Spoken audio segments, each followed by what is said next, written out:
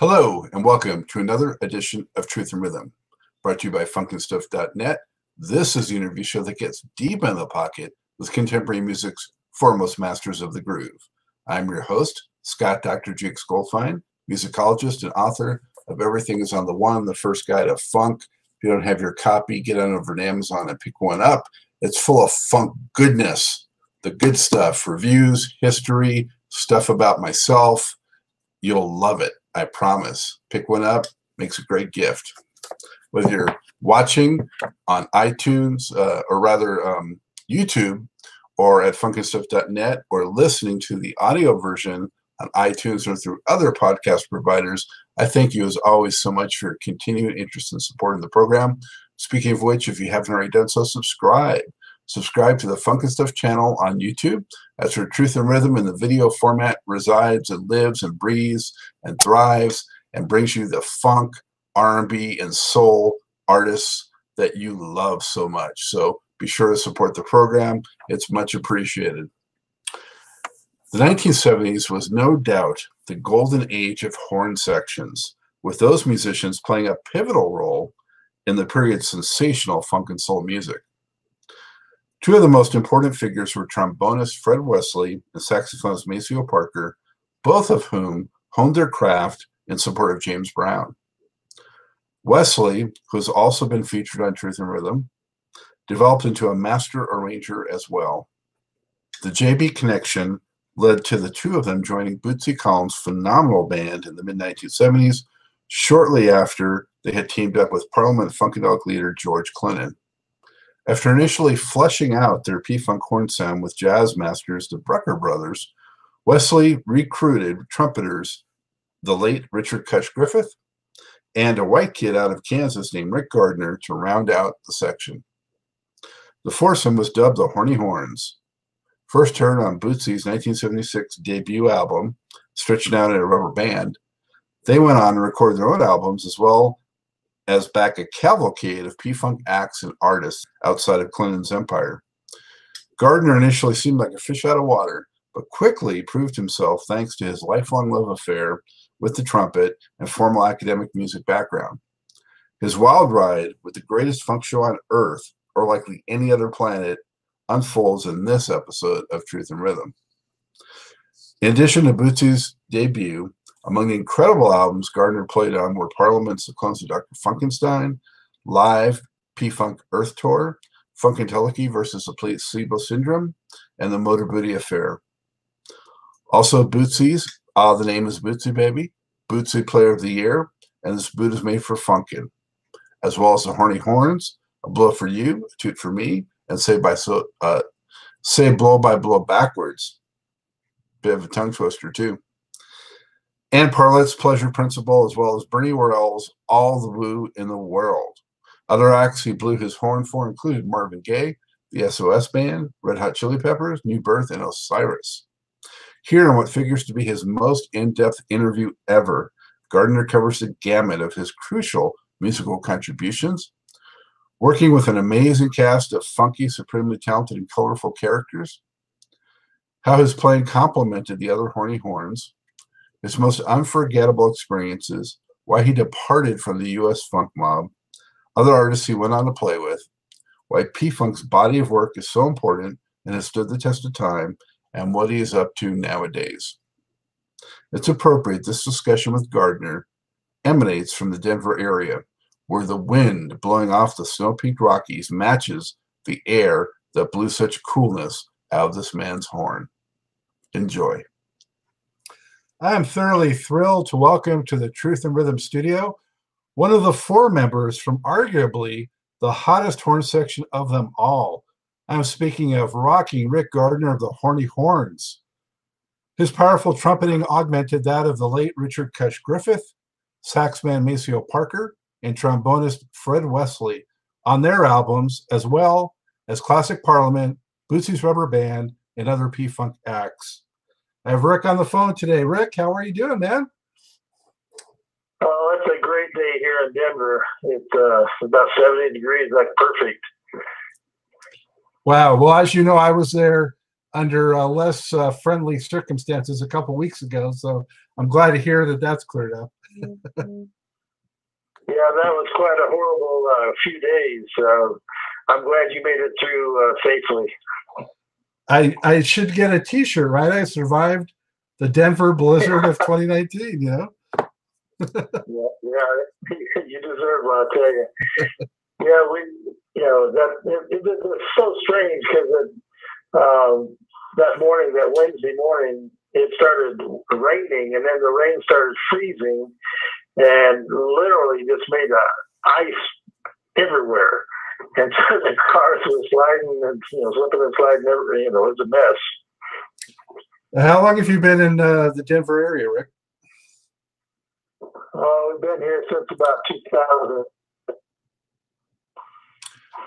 And where are you from originally? Well, we're from Wichita, Kansas. That's where we grew up. I'm speaking of my wife, Pat.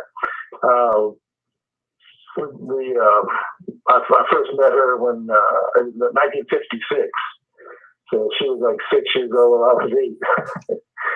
It's a funny, it's strange how life does. So when you were back in Kansas, when did you first, get into music, and how did that all get started? Well, I think as a general rule, the people that are lucky enough to have teachers, you can go back to those roots and kind of explain yourself. My trumpet tutor was Cliff Sproul, who was with Glenn Miller, Benny Goodman, and that type of bands back in the day. So he was most excellent, one of the best trumpet players I ever heard. So I got the benefit of that. And then the town of Wichita, Kansas actually has put out some pretty decent musicians. And, growing up with those people, one went to Juilliard and became the principal trumpet player at the Met. The other one went to Berkeley and is a great jazz saxophonist. So as you come up, your teachers and the people around you really do have a positive effect on you. Absolutely. So about how old were you when you first started? I think I was 12 when I first started. It's a funny story because the day that I started, I got hit by a car in the morning, and then in the afternoon, my mom took me to a music store, and they put a horn up to my mouth, and I blew it, and the tone came out. It was like just kind of eerie. I mean, it was like a nice tone. So from that point on, I was practicing, like everybody does, many, many hours every day from that point forward. Your family, how they affect you, if they support you, it makes a big difference. And in this case, they were very supportive. Right after the public schools, right after high school graduation, I went with a group called Up With People. And Up With People played the White House and Red Rocks, the Hollywood Bowl. And that was before I went to, and they also recorded at RCA Studios. I think it was the same time that Santana was recording, because I remember hearing the Through the Wall. Anyway, that was just before I went to Wichita State, and there I studied as a trumpet performance major. So that's all kind of background as to how come you have the skills to do these things. And, that segues out of school, you get the itch, and you want to get involved in, what's happening today. And that was the Fabulous Flippers, which is like the #1 Midwest show band. The trombone player became a doctor of music, and the guitarist, both guitarists were excellent. One went with Frankie Valli, who was his guitarist for years, and the other one went out to Hollywood and played in various rock bands. But and then I went to Holiday on Ice as a conductor. Then on to Calliope, which was a Las Vegas type show band. And then the big deal, which was Chase, Bill Chase from Woody Herman's band. Just an astounding trumpet player, and everybody in the band was the most excellent.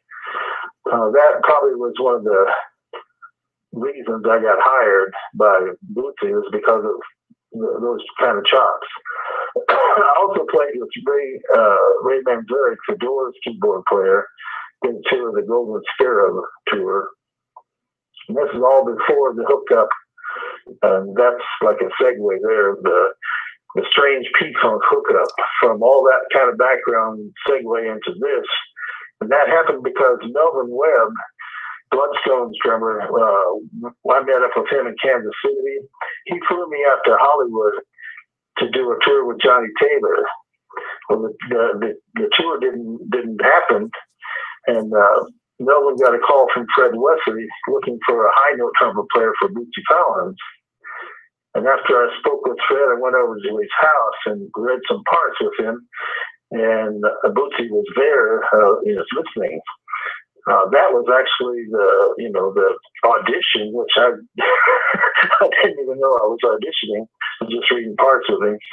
And, that segues into Fred Wesley, just awesome from all points. I mean, as a arranger, as a trombone player, jazz player.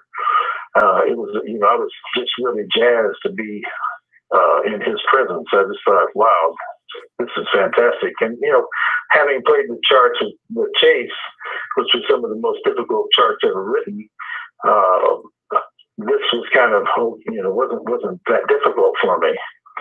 I recorded on that, like you were talking about, the Stretching Out album, Warner Brothers, that first album. And at the top, if you turn the record over and look at the top of the back of that cover, you see that's the original time that Horny Horns were mentioned. That is where it came from. And it was just, you just want to know how you get from point A to point B. Wow, that's quite a lot of history you covered right there, Rick, in a mouthful. What was it? What was it about the trumpet, though, in particular, that was the one that you gravitated toward? Do you think? Well, that's a story in its own self. It was my mom really that had the idea. She had seen Red Nichols in the Five Pennies movie a few days before, and she was so impressed with Red Nichols and Louis Armstrong. All the real guys really thought this guy was really good. And he'd gone into the service and came out, and after you lose that groove, you think that it wouldn't be happening. You wouldn't be happy anymore. But and with him, it was just like most of P-Funk people. You're not stopping playing. So I guess that was the thing. She was so enthralled with this movie that this guy didn't give up.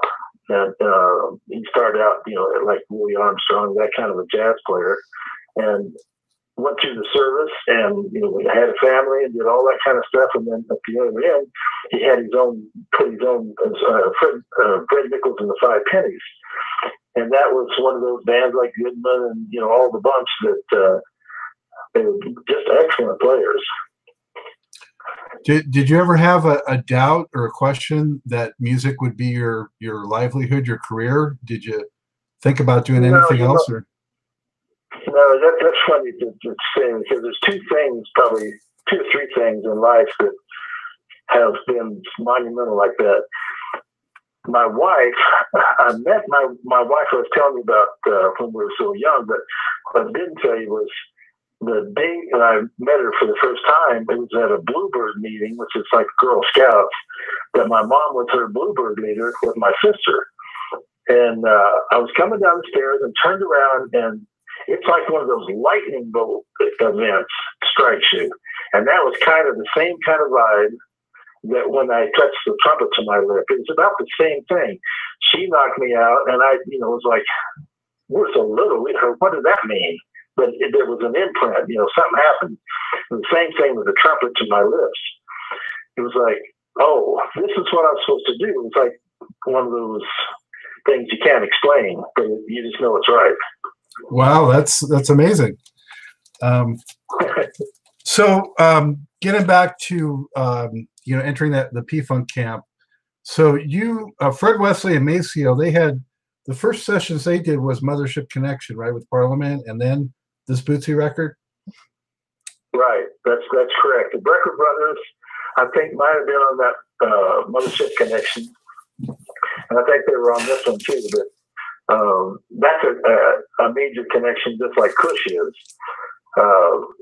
when you're talking about Horny Horns, well, you know, of course, Kush would have been on the original, but he was signed to Motown with Bottom Company, and he couldn't get out of the deal of the contract.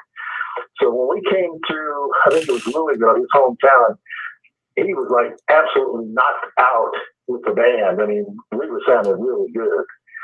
The first year of Rubber Band was awesome. I mean, it's probably the best band I've ever heard. Period. As in any band at any time, they were awesome. So Kush is kind of like Kush and Rick. They had a thing that was very slick. It was like we melted together as to become something that the powerhouse of the horn section. And Kush is the one that got me over to Marvin Gaye. He called me. Him and Marvin called me to come to Hawaii, and I did that last tour with him. And we did a concert at the Montreux Jazz Festival, and they made a DVD of it. So that's one of the last times you see Kush and Rick together is on that Marvin Gaye 1980 DVD from Montreux. So I mean, each one of them. Yeah, go ahead.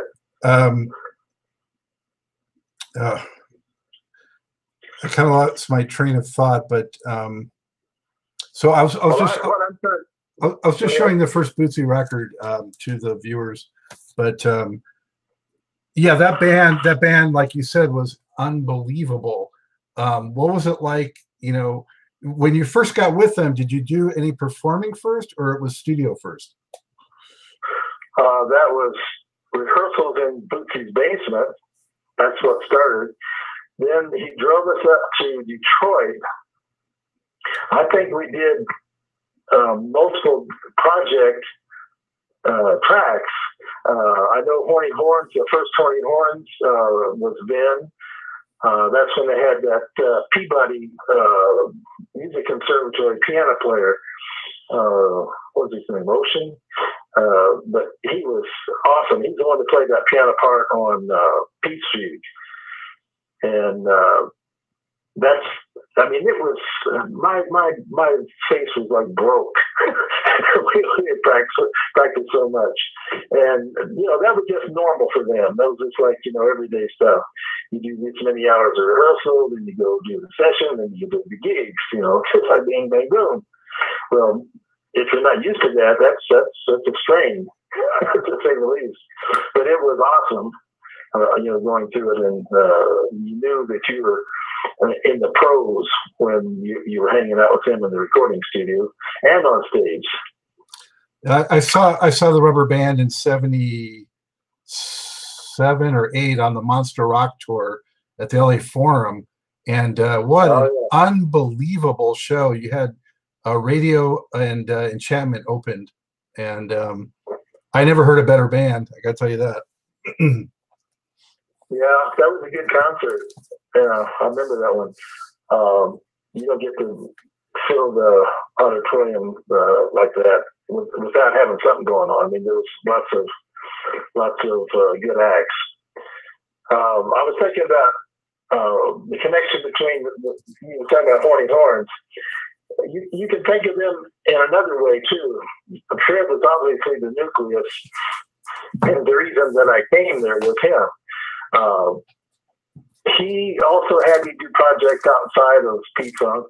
We did the Ollie Bongo Jr.'s wedding for the president of Gabon. Fred was like he took his orchestra over there. That was awesome. I mean, that was some royalty stuff that I had not been around. Got flown in, and he's staying at a palace that's made out of marble. And that was made by the French in Gabon. It was awesome. Full string section, it was done up really well. And they used my tune, Fred used my tune, The Sacred Mound, as the opener to the show. That, I've never heard it done as well as how that was. Unfortunately, I didn't get a recording of it, but it was still, one of those things, one time type of deal. It was great. He's played so well. In fact, everybody in the orchestra played well, but Fred was really, really on. You mentioned the Johnny Taylor thing. Was that when members of P-Funk were playing his record that had Disco Lady and all that? That is exactly what that was. That was one of my first sessions. It was kind of crazy. Because, like I was saying, it was Melvin. Melvin brought me out there to tour with him, but then some, things happened, and that didn't go down. But he called Fred, and Fred called him, and we got the thing rolling. I also want to give credit to Maceo. Maceo had me go out there with him. It must have been in the late '90s when Bootsy was doing a tour, and Maceo was his band was out, and also Bobby Bird, Pee Wee Ellis, Maceo, Fred, and me were the horn section. Because Kush had become so ill and he couldn't see anymore. That's why I took his place, basically. He would have been Kush doing that. But life has a way of changing. You just never know what you're going to be doing. Well, back then, in the at the peak of it, though, at the height of it, Rick, did you kind of know what you were working on at any given time, or was it just a flood of tracks and parts, and George Clinton just decided where they were going to end up and that sort of thing? Yeah, no, that's exactly right. Now, some stuff was determined. Like, I remember one time in Detroit, and this is one of those things people don't hear about.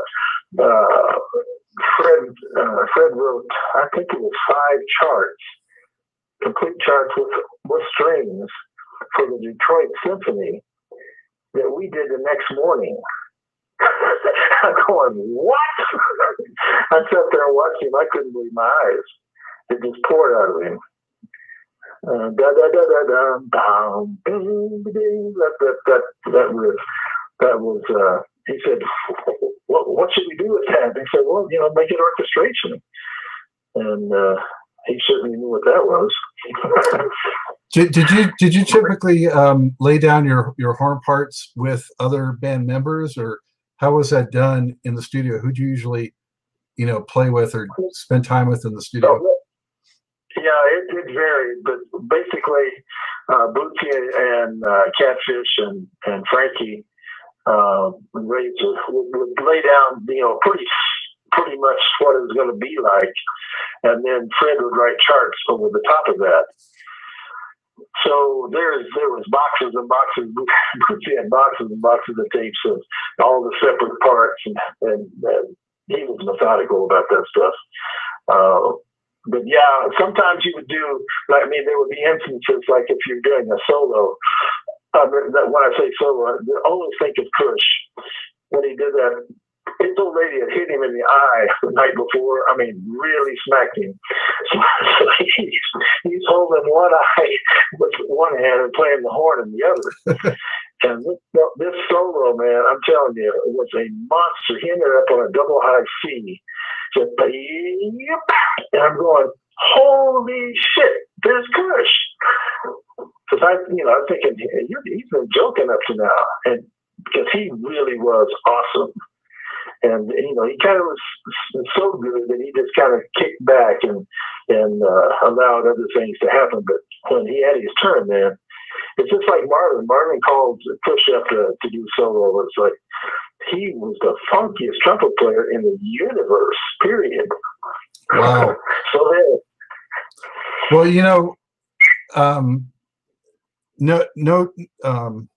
no disrespect to you and your playing and all that, which is amazing.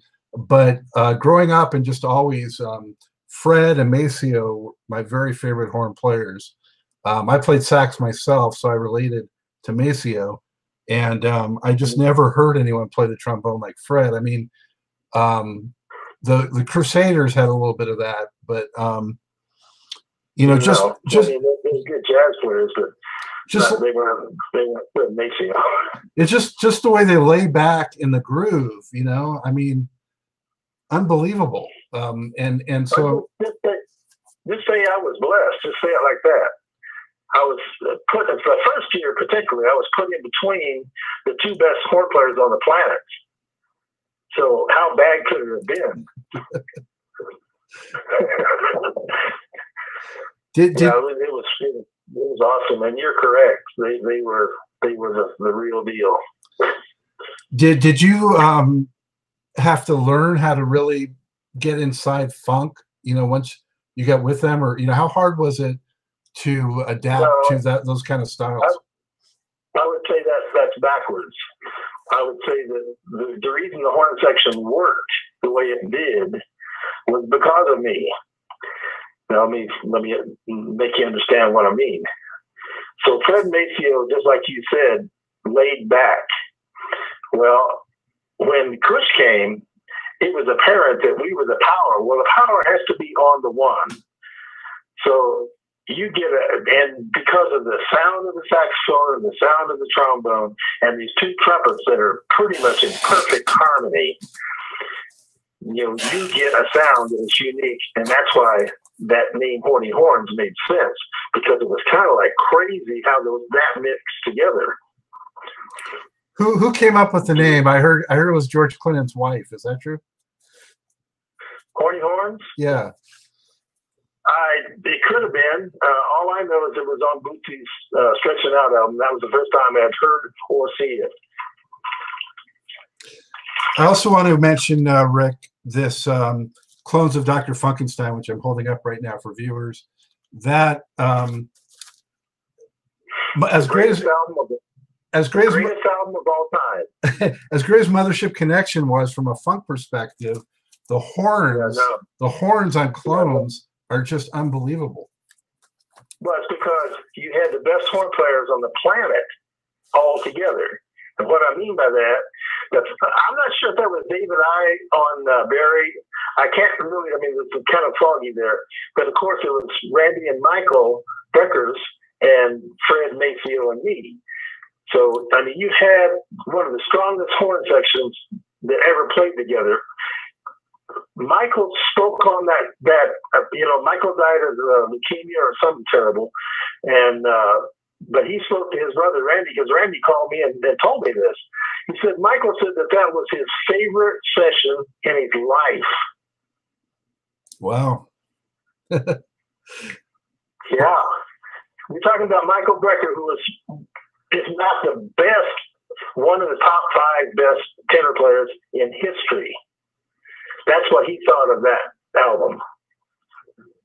Wow, tracks like Gaming on Ya and the Children of Production. Wow. Yeah, those are, and that was a combination of George and Bootsy, but Bernie and Fred, they killed it. Let's just say it like that. They killed it.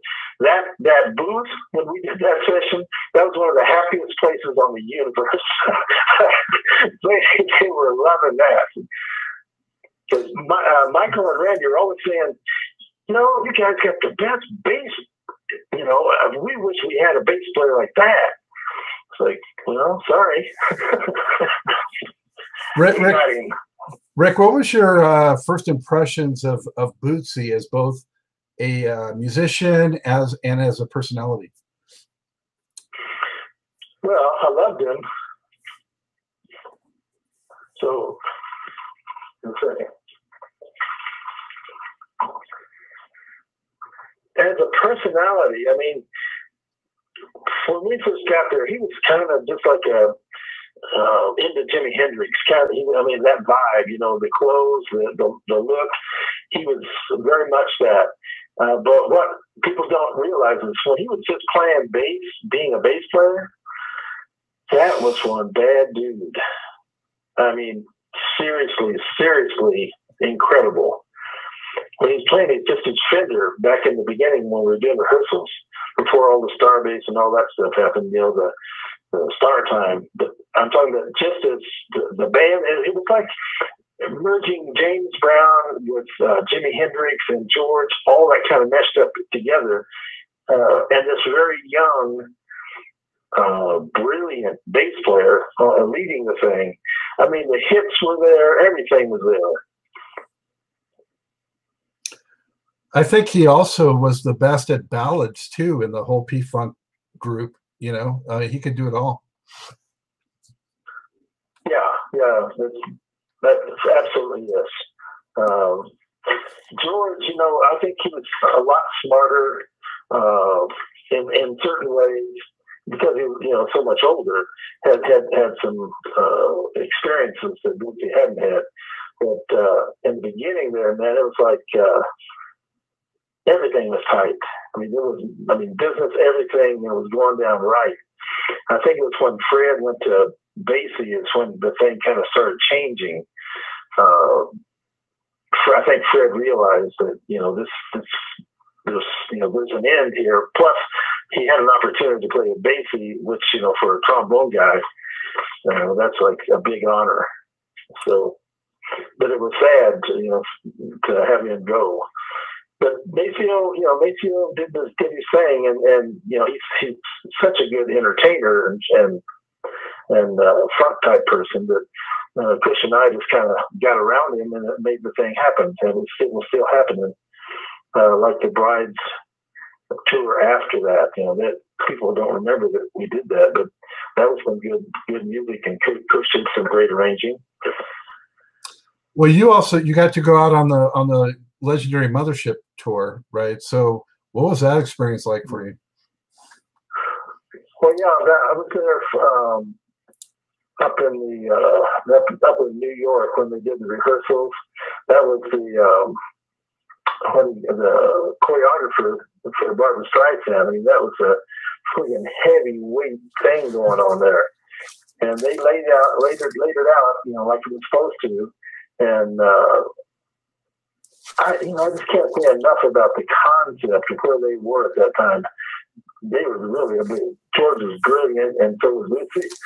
He kept his ship tighter, George was looser, but each worked for each of them.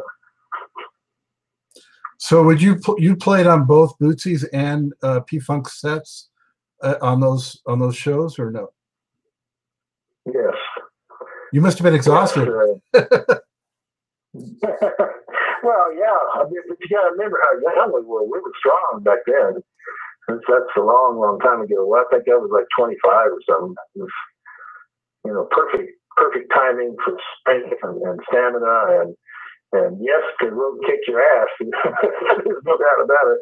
I can remember everybody laid out in the back in the green room or whatever before sets, in the middle of their long tour. It was like walking zombies.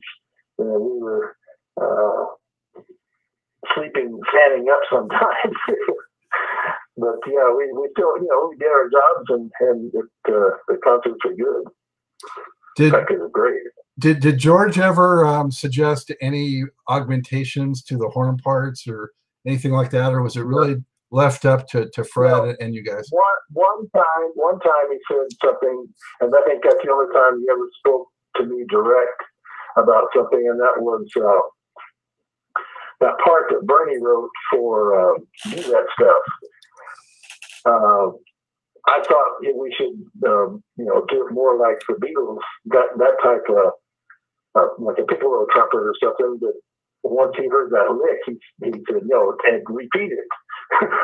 Not just once, twice. So, and then the high note shake on the end. He kind of influenced that. But other than that, I don't think he ever said anything, because Fred was the master. And Bernie too, for that matter. Bernie was a great arranger, but for me, Fred was the thing. He was the standard. Do you think? Would you say Fred is greater at arranging or just playing? I think he's about equal. I think the first time I heard Fred, he was transcribing a J.J. Johnson solo. That just really got me, because we studied J.J. Johnson at the university, in the jazz band, and we knew how freaking great he was, and the albums he made. But he was, extracting it off the record and then playing it. So I'm going, holy crap, this guy is really good. And I was right. But as far as arranging, I think he's genius on all levels. That's what I think of him. He's crazy, but he's just frigging wonderful. you know, the music that you guys were doing was so phenomenal. I mean, it was head and shoulders above most of anything else out there. But were you surprised that it hit as big as it did, that the masses went for it like they did? Well, yes and no. I thought it could have gone further. Yes, it did. It was great. But you got to, think of the big picture. The thing with the aliens and all that stuff. The concept of mothership. Black astronauts being the space people and making everybody funky down here. It had a ring to it, which is still ringing to today. I mean, it was incredible. Plus all the little side things about him going to Bimini and that whole black helicopters flying over his property up there in Detroit. It was always that extraterrestrial, strange, weird stuff going on, and it was real, but it was not real at the same time. I'm just showing the Motor Booty Affair cover since you mentioned that. that. Was awesome. I remember go ahead. We stopped down in Orlando, and George and then went out on the boat, did fishing and other such things down the Devil's Triangle, down in that area, and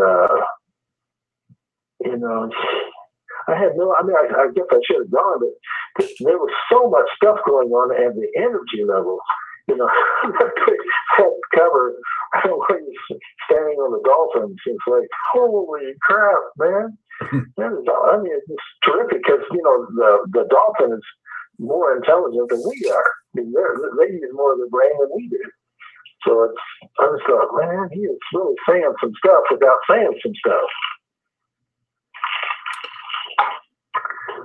He's got a very bright brain. When was it determined that the Horny Horns would get their own records? Was that something you think that Fred had negotiated, or how did that come about? Yeah, I think that was the deal. It was really the record deal was for Fred and Maceo, and then when they added me, and then we knew Kush was in the wind. He would be coming.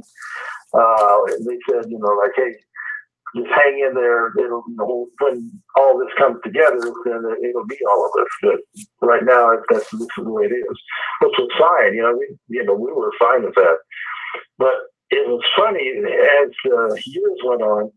The Japanese, particularly, they flipped around on their promo packages. They flipped around and used Kush and I as the frontliners. And I always thought, now that is somebody saying something. It's like they got us, and we had an effect on that those records. That's great. That's great. Yeah. On that first record, Between Two Sheets, was that originally intended to be a Bootsy song? It has such a Bootsy feel. Yeah. Well, I mean, I just remember having sheets on and playing that music. Yeah, that was right there in the beginning. It was kind of cool. I didn't quite grasp it at the time. How where he was coming from with the Casper and all that stuff. But eventually it made sense.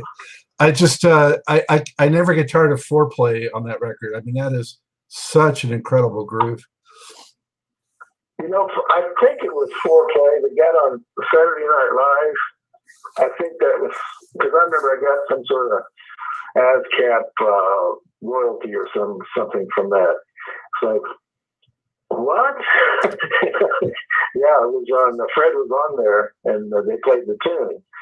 So if you're a co-writer, then you get some performance or whatever royalties, or publishing, I guess it was. So that's the other part of the. You were asking about character, about Bootsy, but each one of them showed over the years, what good character they had, what nice pals they were to me.